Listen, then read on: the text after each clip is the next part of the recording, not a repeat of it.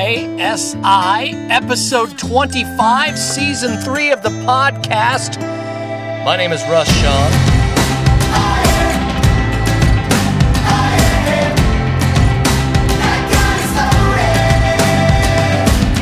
I know that I messed up a few times, or what you won't call it. I know if I fell down, you changed the way that I saw it. I put it on the line for this time only. Is that what you really want? I can't see that I got red hands, I'm colorblind, sing day, oh. Don't put the blame on me, child, the damn thing gone wild. Day, oh. Never wanna ASI247.org. What is it? What is it, you ask? A recovery podcast, right? That's just boring. I don't know about that. Okay, here's what the ASI podcast is/does, all right? What it does is you put it in your cranium, okay, via like speakers, headphones, earbuds, right? You put it in your cranium, and then what it does is it's kind of like laxative, right? It gets inside your head there, and then hopefully it rattles around enough to empty some junk, right? Some constipation out your heart valve. All right, that's what it is. That's what it does. This is 3 Days Grace bumper. All I want is to let a life, a good life. All I need is to have a good time. The good life. All I want is to let a life, a good life. All I need is to have a good time. The good life.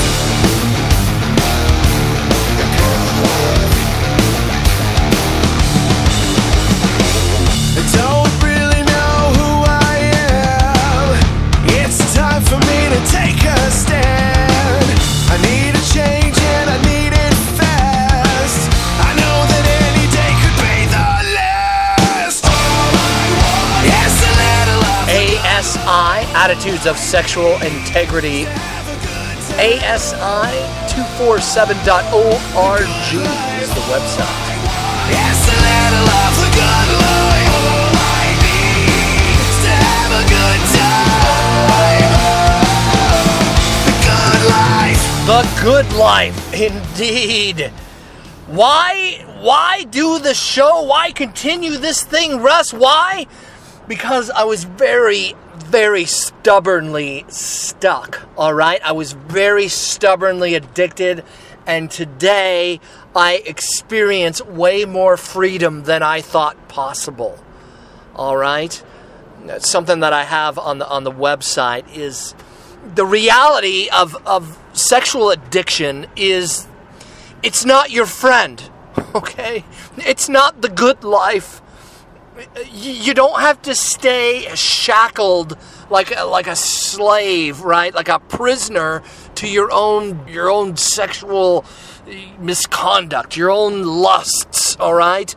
There is freedom from this thing, and it's way better. It's a way better life than being under the thumb of your own lusts and passions. It really is. It's way better than being addicted, day by day, not knowing, right? Just like, stuck. I've been there. I've felt that. And let me tell you something. In your heart, all right? Digging a little deeper than just simply your mind, all right? You're not just a brain walking around like a freaking robot.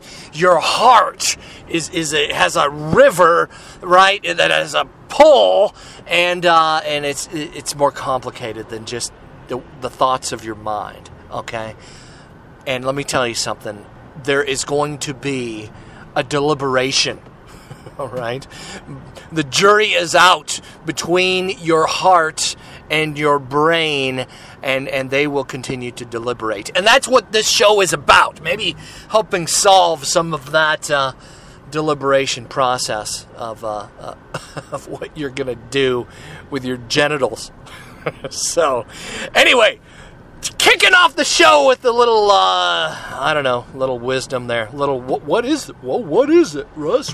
What is the podcast? That's what it is, all right? Boom, let's solve that right there. I don't know. I feel a little punchy. I've been out for a while, right? I took a few weeks off, almost a month. The podcast I put up last week, I actually recorded like a month ago. So a little bit of editing and put that up. And yeah, my friend Scott, I miss that guy, man. Miss that guy being at our church. Miss seeing him on Sunday. He's just one of those cats, one of those folks you can talk to. You feel safe opening up around. He's that kind of cat, that kind of dude. Anyway, the website asi247.org. If you're listening on iTunes, would you do me a favor and subscribe? All right, if you just hit the subscribe button, it's like it itches, right? Oh, thanks. All right, you got it. You hit the subscribe button and it feels much better. Thank you. It's the same with Stitcher Radio. Stitcher Radio, it's like a favorites button. You add me to a station, right? You can put me in one of your stations on Stitcher Radio. Hit the thumbs up button if you want to help. You want to help this message continue. Man, I'd certainly appreciate that. As we continue on in the 12 steps and studying the 12 steps from a guy who is a 12-step skeptic. All right, I've been a 12-step skeptic. I continue, and I'm taking you on a journey through these steps as a guy who's not, I wasn't sold on them. I didn't go through them. I did with drugs and alcohol. All right, I was a drug addict. I was an alcoholic when I was like 15, 16 years old. While my brain was still developing, I was doing shooters. All right, I was stealing booze from my stepdad and getting, paying like homeless dudes to buy us a bottle at the liquor store, that kind of thing. And then drug addictions. So I was forced into recovery by the state, and it just kind of, I don't know. I knew some other people that went through 12 steps. And anyway, so I'm a skeptic. I'm not Mr. Sold on the thing, but there are some great nuggets of wisdom. There are some great motivational machines or mechanisms that are in the steps that I want to explore, and I want to take a look at them from a positive perspective instead of being a critic. Just because I'm a skeptic doesn't mean critic, by the way, all right? Just because you're skeptical about something, that means you can look and gain more information on the subject. You don't have to be a troll, all right? Being a troll is something else altogether. It means you just have a big negative sign above your profile, and that's not being a skeptic. A healthy skeptic is someone who is like, all right, I'm willing to learn, all right? So that's me. That's where I come from when talking about the 12 steps. So I wanted you to understand that. Like some folks, like emailing in, Russ, have you drank the Kool-Aid, didn't you, Russ? You missed your 12 step now. No, I haven't drank the Kool-Aid. I don't even know what that means. I do know what it means. I'm sorry. I totally do. But this is a little more deeper than just like, I'm sold, man. I'm drinking the Kool-Aid. No, I'm not. So, anyway, how was your summer? I'll ask you that. How was your summer? People asking me how I'm doing, stuff like that. It's been good. My wife and I got chickens. So, yeah, I know. We live in the city of Everett, which is about 20 minutes north of Seattle. And we got, like, backyard chickens. I built, like, a chicken coop out of scraps and stuff that I found at various places, construction sites and mills and things, and built a chicken coop. It's kind of fun. We got backyard chickens. We even took them to the fair to show them, which was fun, right? Like, I don't know. I don't know nothing about chickens, but the chickens are pretty cool looking. So I thought, hey, I saw chickens at the fair. It was one of my favorite things at the fair were the chickens when I was a little kid. So we took our chickens to the fair, and they actually won some awards and ribbons and stuff. which kind of blew the mind of some of the chicken Pharisees, right? There's the chicken Pharisees, like, you know what I'm talking about, right? If you go to a dog show, you see the dog show snobs. Well, in the chicken world, my wife and I learned this, is that there's like chicken snobs, right? They're like, oh, you can't get chickens, like baby chicks from a feed store and win in a breeder's competition like this. And we proved them wrong. By the grace of God, we got 2 really good chickens from the feed store that won like best of breed and stuff like that. So, no, we didn't win any money. But we got ribbons, which is cool. And you get free tickets to the fair. So, went to 2 fairs and got a bunch of free tickets. Got to get into the fair for free, which is awesome, right? Just bring chickens. They put them in a cage, and they sit there for 3 days. They feed them, water them. It's awesome. Anyway, I'll stop talking about my chickens now. I'm sure but I guess I had a counselor years ago. He said, Russ, you need to find something that you guys both enjoy together. And this is something that my wife and I both enjoy together. It's pretty cool. You know, doing something for my wife. I built a chicken coop. I built it for me too, I guess. But it's something cool that my wife and I could do as a couple. And, our kids are growing up. My son's 18. He's about ready to move out. My daughter did move out. So, it's something we can do together. Anyway. They make eggs. It's like a pet that makes food for you. It's awesome. Anyway, I've heard too many stories from guys who are like my age, and the kids move out, and she stops having sex with you, right? That's usually how they put it.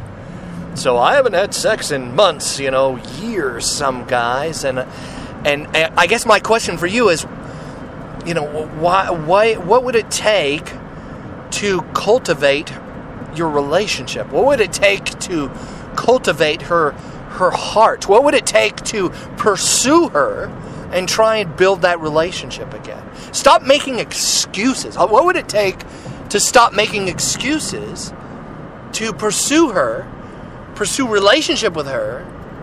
I mean, isn't the truth that it's just easier to jerk off to a porno than it is to invest time and money and trying to build that relationship? I mean, that's true, right? I mean, anyway, but it's shallow. It's dull. It's like, it's like you're really hungry and you want a steak and potato and a big nice meal, but you're settling for a bag of potato chips. Okay, I guess that's an analogy for you. So, if you want steak and potatoes, it's better to have a plan. All right, that's what I'm saying. But again, that's kind of like advice, right? Like it's like behavior modification. But it's not in the sense that you're pursuing someone else. It's getting outside yourself. Desire. Because desire is important. Without desire, we don't do anything. You can get a bunch of information, but, that's not going to help you without the desire. And one thing I try and put in the show is a little motivation. I consider myself more of a coach and trying to stimulate your brain enough to, get you to move, right? Get you some motivation to move yourself in a different direction. All right? I'm not the coach that stands up with a whistle and yells, "Get off your ass." Maybe I am.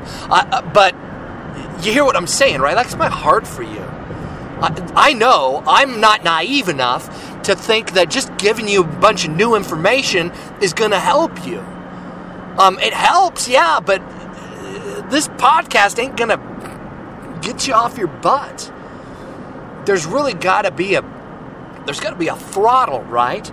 There's a throttle in your motivator somewhere, in your being somewhere that's gonna get you to move. And I'm more concerned with that thing than I am with just filling your head with more facts. All right. One thing I've learned being in sales, in that's what I do for a living. Being in sales for 25 plus years has helped me realize that people are not motivated by rationale. All right? I mean, it helps. It helps to have some facts and some reason in there. But mostly we are motivated by what we love. For example, I'm in the pizza business, right? I'm a catering service. I'm like self-employed. I'm a sales rep. Buy a bunch of pizza for this company, and I take them out and I sell them to big businesses. Earlier, not less than an hour ago, I was at the Seattle Public Schools bus barn, where the city of Seattle, like over 100 school bus drivers come through this place between 4 and 5, and I walk in with a bunch of pizza and I say, hey, I know there's 2 things that you love. A, you love pizza, right? Like, yeah. And you love not having to cook dinner after dealing with loud kids all day, right? Right, I love that. I got pizza right here. They're like, sweet, man, let's go. And that's how people are. People are motivated by what they love. And another thing I've learned by, listening to a lot of lectures at a lot of different schools and, college professors. I've been blessed by technology. Because I drive all day, I get to sit in, right? Like sitting in the back of the classroom at universities like Berkeley and Yale and MIT, and it's awesome, right? Reformed Theological Seminary, Westminster Seminary. It's just awesome schools, right? I'm blessed to live in the day that I do, because I can glean knowledge from just while I'm driving around, which is awesome. So one of the things I learned from those cats are that we're emotional, right? But one of the big things I will disagree with the atheist college professors is that love is an emotion, because love is deeper than an emotion. All right? Affection is an emotion, and affection can move you, but love is something deeper. It really is. And you're moved by not simply emotion, but you're moved on a third level, and that's where your heart's going, and that's what you love.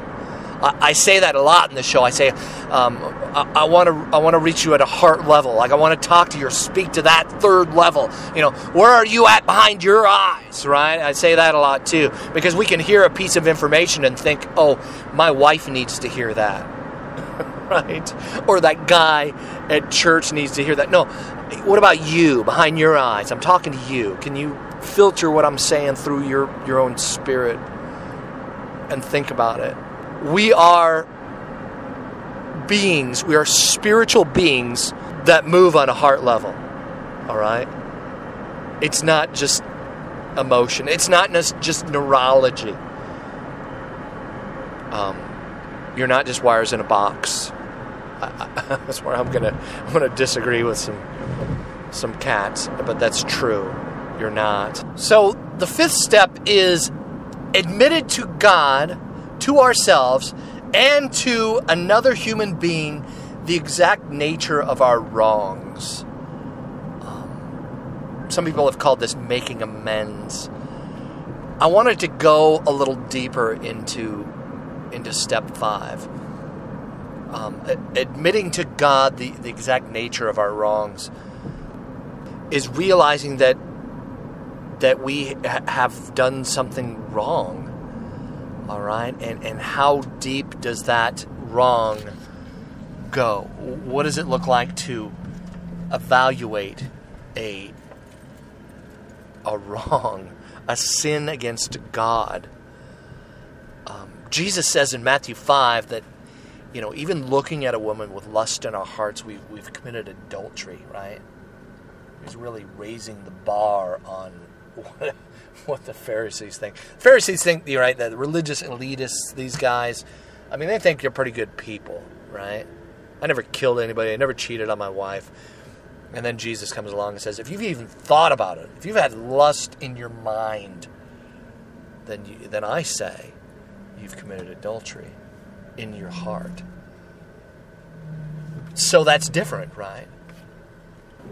Basically, I thought up this metaphor, and I've done a ton of these metaphors. A lot of them in the past, in the first season of shows, and talking about some of this stuff. And I have a new one, right? I used to do like the theater of the mind, and your heart, your brain's kind of like a computer.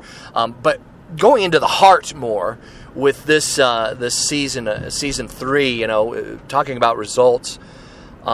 I've really learned over the years it has to do with the heart, and this show is called Attitudes of Sexual Integrity because attitude is kind of like the energy of the heart. It's what comes flowing out of you, right? And it had me thinking about your body is how you experience love, right? What you love comes through your ear gate, your eye gate, your touch gate, your taste gate, right?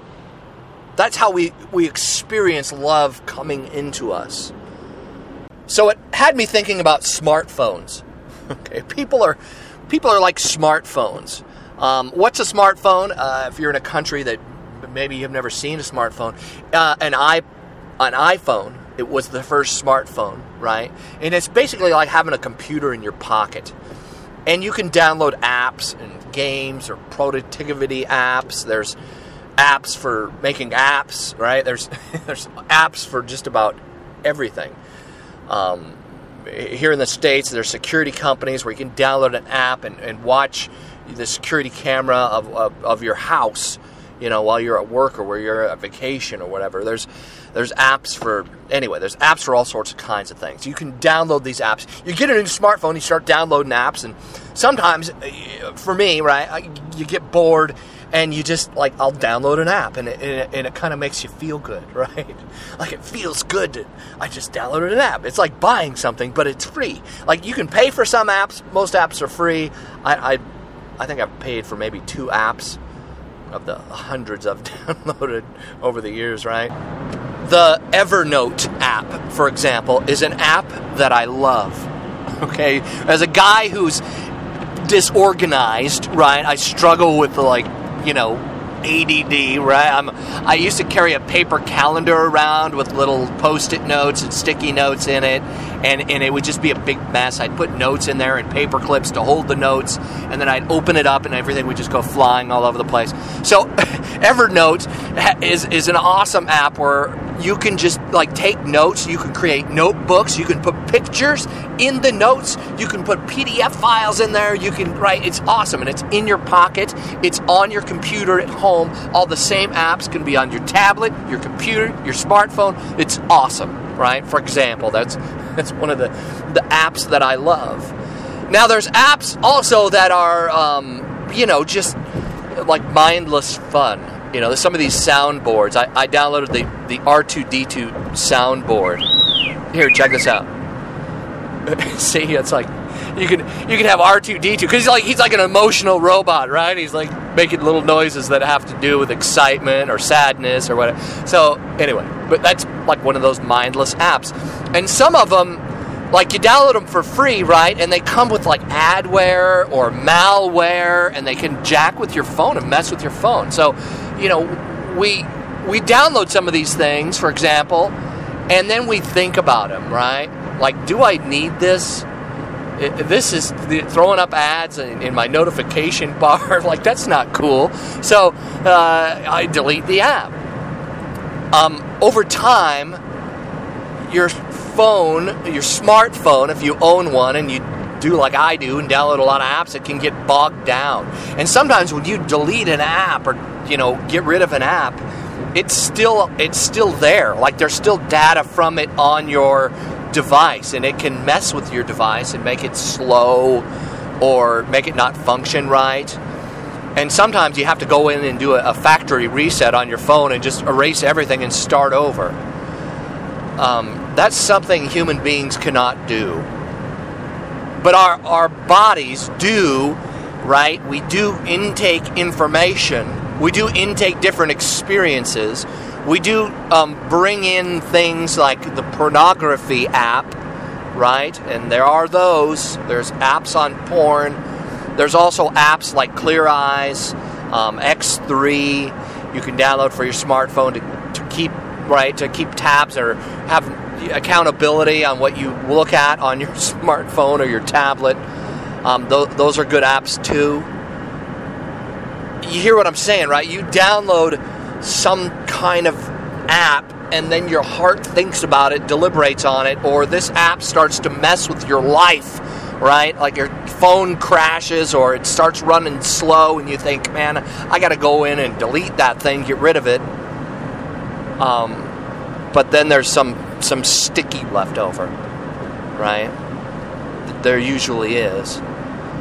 And as human beings, we can't do a factory reset. I think that's a lot of what we see with depression and anxiety in people is all of these things that we love, that we've brought in. I mean, we live in here in the United States, man, we live in a bombardment of stimulation culture, right? I mean, there's ads everywhere. People are constantly trying to sell you stuff.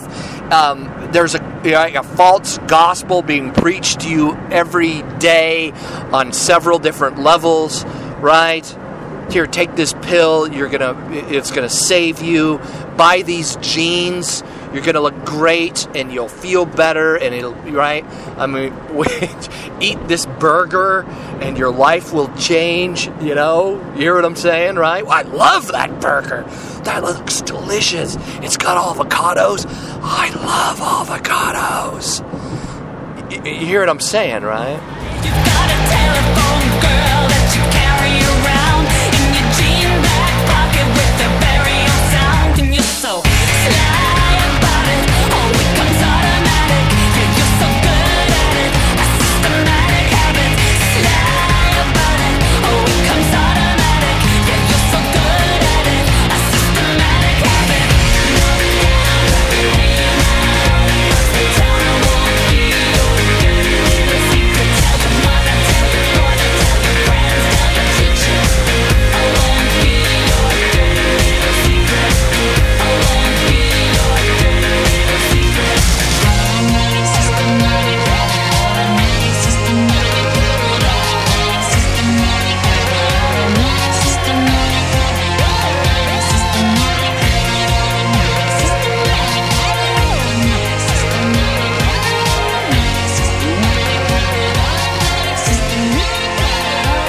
systematic. See, what you love most starts to rise up in your affections, right? And you can't just flip a switch and say, I don't want to love that anymore.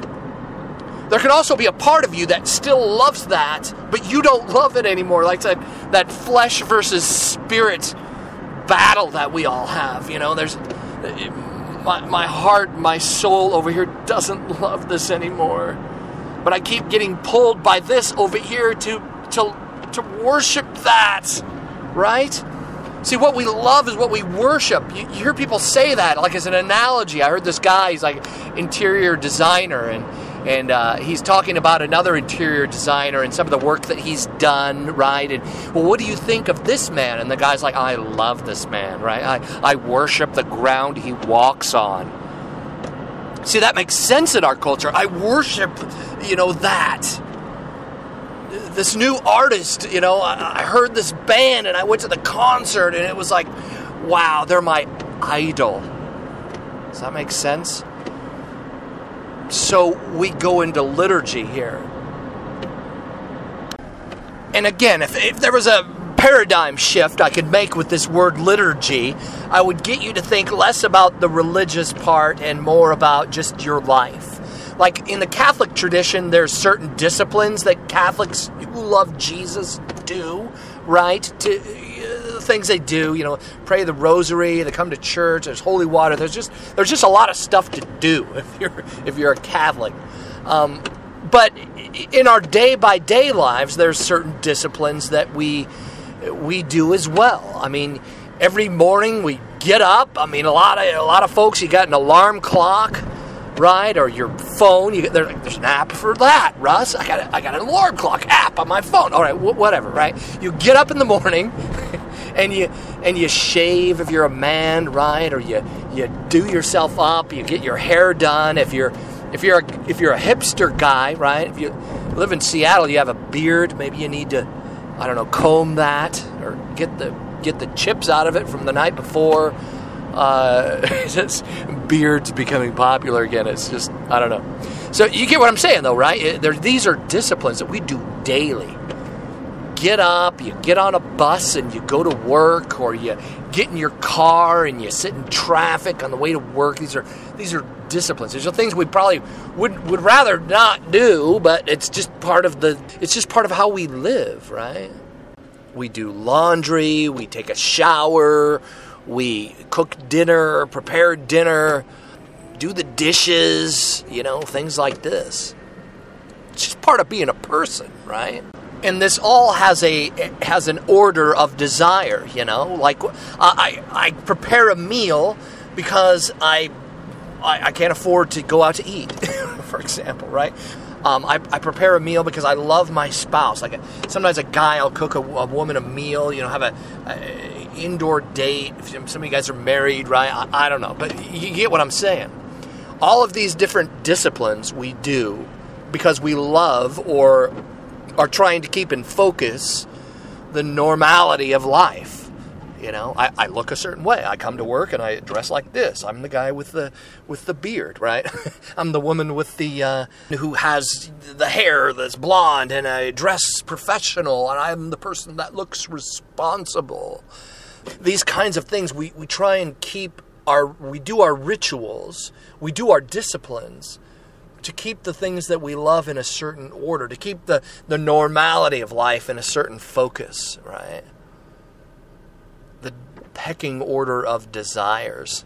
So there's the monotony of the day or of the week, right? And then we look for that good life. Over here we have a different desire that's different than our professional life or our family life even, right? We have a desire over here to kind of seek out that good life, like that song. I just want a little of the good life, right? I just want to have a good time. And that's not bad. Again, that goes back to the Bible. It's one of the commandments, right? Sabbath, letting our hearts find rest instead of just cranking along, working all the time. God knows that's not good for us. And God said, hey, on the seventh day I rested, and you should rest, right? It doesn't necessarily mean that, Sunday you just sit around and do nothing like a self-righteous religious person. This is showing part of our human, right? The way we're built and wired.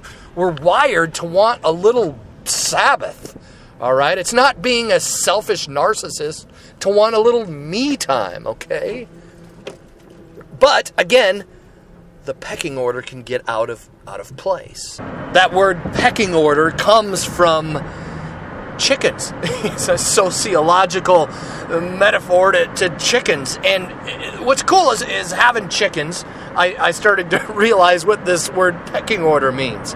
Because you get chickens like at the feed store, right? And you take them home, and they're little chicks, they're really cute. And they look like, something out of an Easter commercial, right? And they grow up, and they get older, and then they get kind of mean, having backyard chickens is like I don't know, junior high school students or something. They're just kind of mean to one another. But if you have a rooster, the rooster kind of keeps the pecking order, because the rooster, his main focus is watching over the hens. So he'll sit there and he'll correct them, and he'll, hey, stop picking on that one. And he's kind of like a referee at a football game. He runs out with his whistle, and that's what the rooster does. Now, when you live in the city like I do, I live in the city limits, and you cannot have a rooster in the city. My wife and I tried. Neighbor's like, okay, that's annoying, right? And even me, I'm like, you know what? That thing's annoying. Like, that is loud. It is the butt crack of dawn, and I've got the fan on in our bedroom, and I can still hear that freaking rooster cock-a-doodle-doing. So the rooster has to go.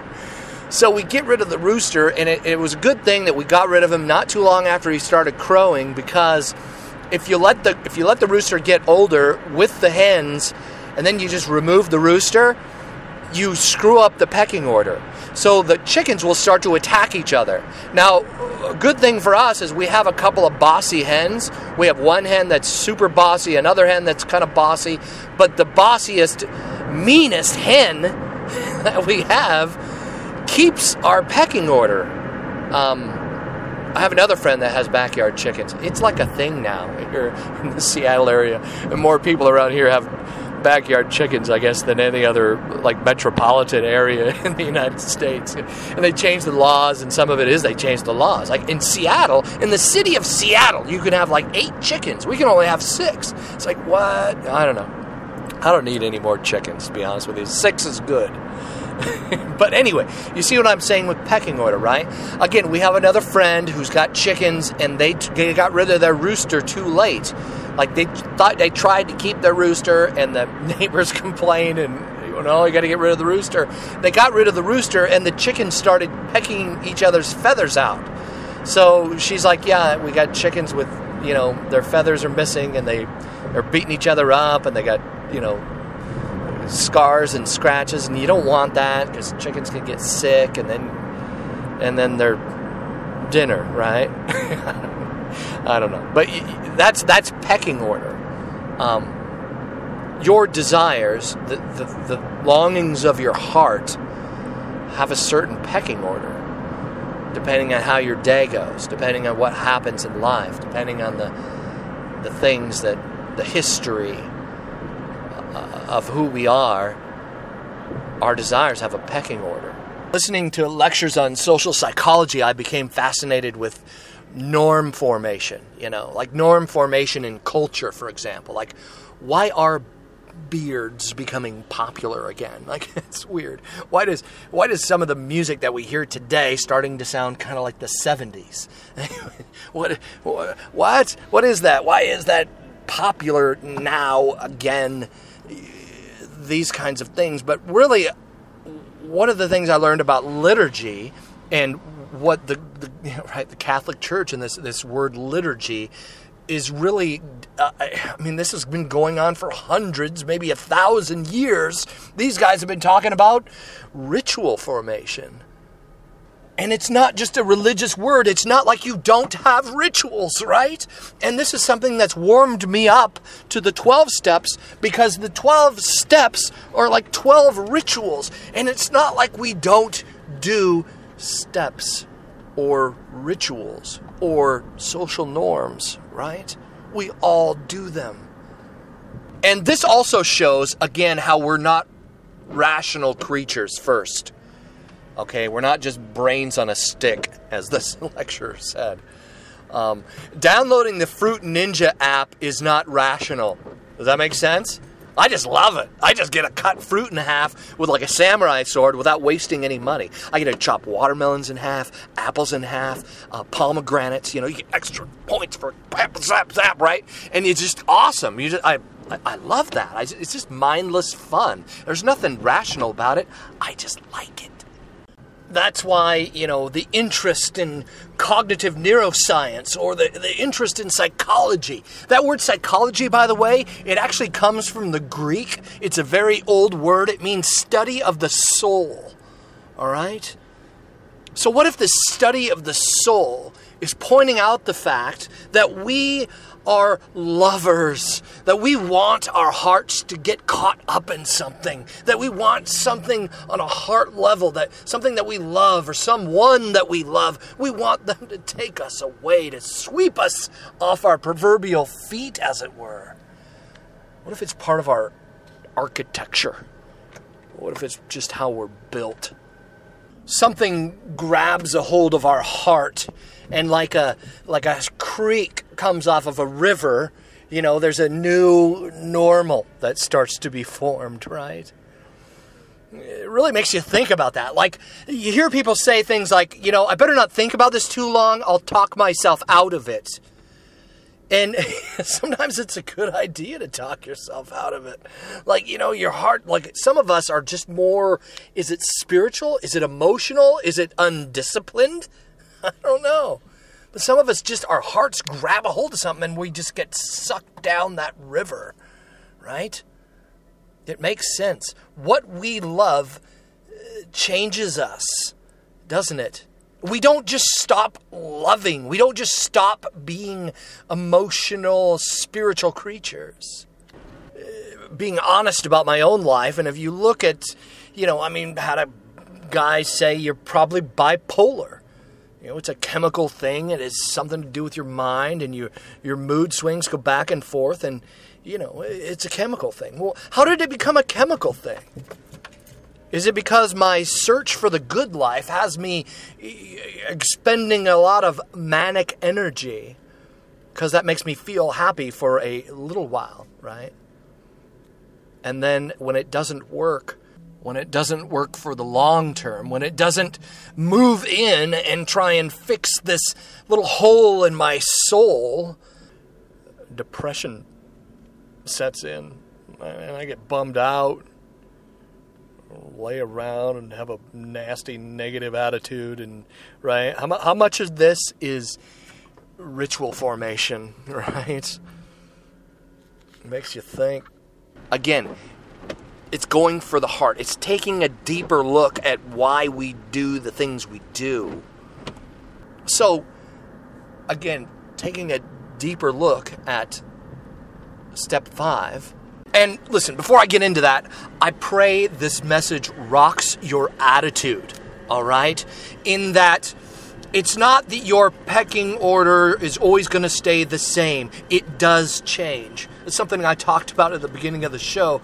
Your rituals will change. You are changing, all right? It's not that you have to get on the wagon or climb this big mountain of recovery. You get to change your rituals because they change, because your desires change, because things do change over time. Man, you're not just tossed around like a ship without a rudder. You have a God who loves you. You have a Father in heaven, a good Father, a good, loving, caring Father who wants good for you. All right? So the 5th step, admitted to God, to ourselves, and to another human being the exact nature of our wrongs. Deeper than just making amends, okay? What this is making amends to God. That's what I want to, if I could get in your head a little bit. What if this is making amends to God? I played that song Red Hands at the beginning of the show. We have blood on our hands, all right? God loves us so much that He sacrificed for us. We sin.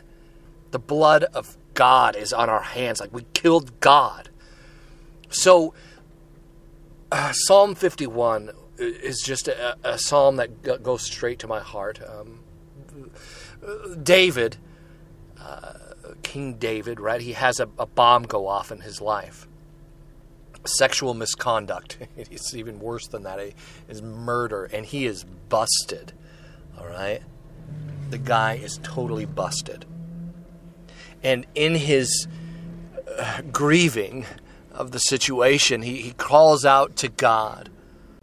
And in verse 4, he says, "Against you only, you have I sinned and done what is evil in your sight. So you are right in your verdict and justified when you judge." Right? This is his heart. And I pray that building a relationship with God is not just that he's after you and he's going to punish you and that he's disappointed. How do we approach him in light of that very heavy, very weighty sin that we committed against God? Yeah, you probably hurt your spouse. You probably hurt the people in your life. But ultimately, we sinned against God. All right, what if that's true? And what if kind, loving, slow to anger, abounding in steadfast love God, in His forgiveness of you, in His seeking you out, in His relentless coming after you, that you're in the place that you're at right now, because he wants to be the pecking order of desire and love in your heart. See, that's part of the old self. It's that, God's disappointed in me. God's looking down, shaking his head, and that's just simply not true. That's not our identity. Our identity in Christ is forgiven. God looks down from heaven and sees the work that Jesus did and delights in you. It's hard for us to wrap our hearts around, but it's part of why I can be free and love God out of that freedom. Just let it pour over me. Again, it's trumping all other desires as well. And the truth is, we are forming rituals and norms every day. Romans 12, this is the NIV. Therefore, I urge you, brothers and sisters, in view of God's mercy, to offer your bodies as a living sacrifice, holy and pleasing to God. This is your true and proper worship. This is worship. Right? It's loving God and letting him take the pecking order in your life. That the love for God would be so much bigger than the things that seem to own us. That they would change the way we do our lives. I would love your feedback on this. I tell you what, the fifth step and Psalm 51. Here's a question for you, the listener. How does Psalm 51, how do you translate that? I'd love for you to read that, pray about it, talk to God about it, and get back to me. Russ@asi247.org. There's no right and wrong way, right? I'm not going to give you you should read it like this. No. What does it say to you? What does it speak to you? When you open the Bible and you read it, that is God's message to you. That's God talking to you. How do you interpret that piece of scripture? How do you interpret Psalm 51? I'd love to hear from you. My name is Russ Shaw. Again, asi247.org. Send me an email. Twitter. It's on the website, asi247.org. You can like the Facebook page. You get a hold of me there. However you do it, I'd love to hear some feedback on this one. We're ritualistic creatures. We are made to worship. That's who we are. Love you guys. I'll leave you with a tune. Until next time. Bye. I'm finding my way back to sanity again. Though I don't really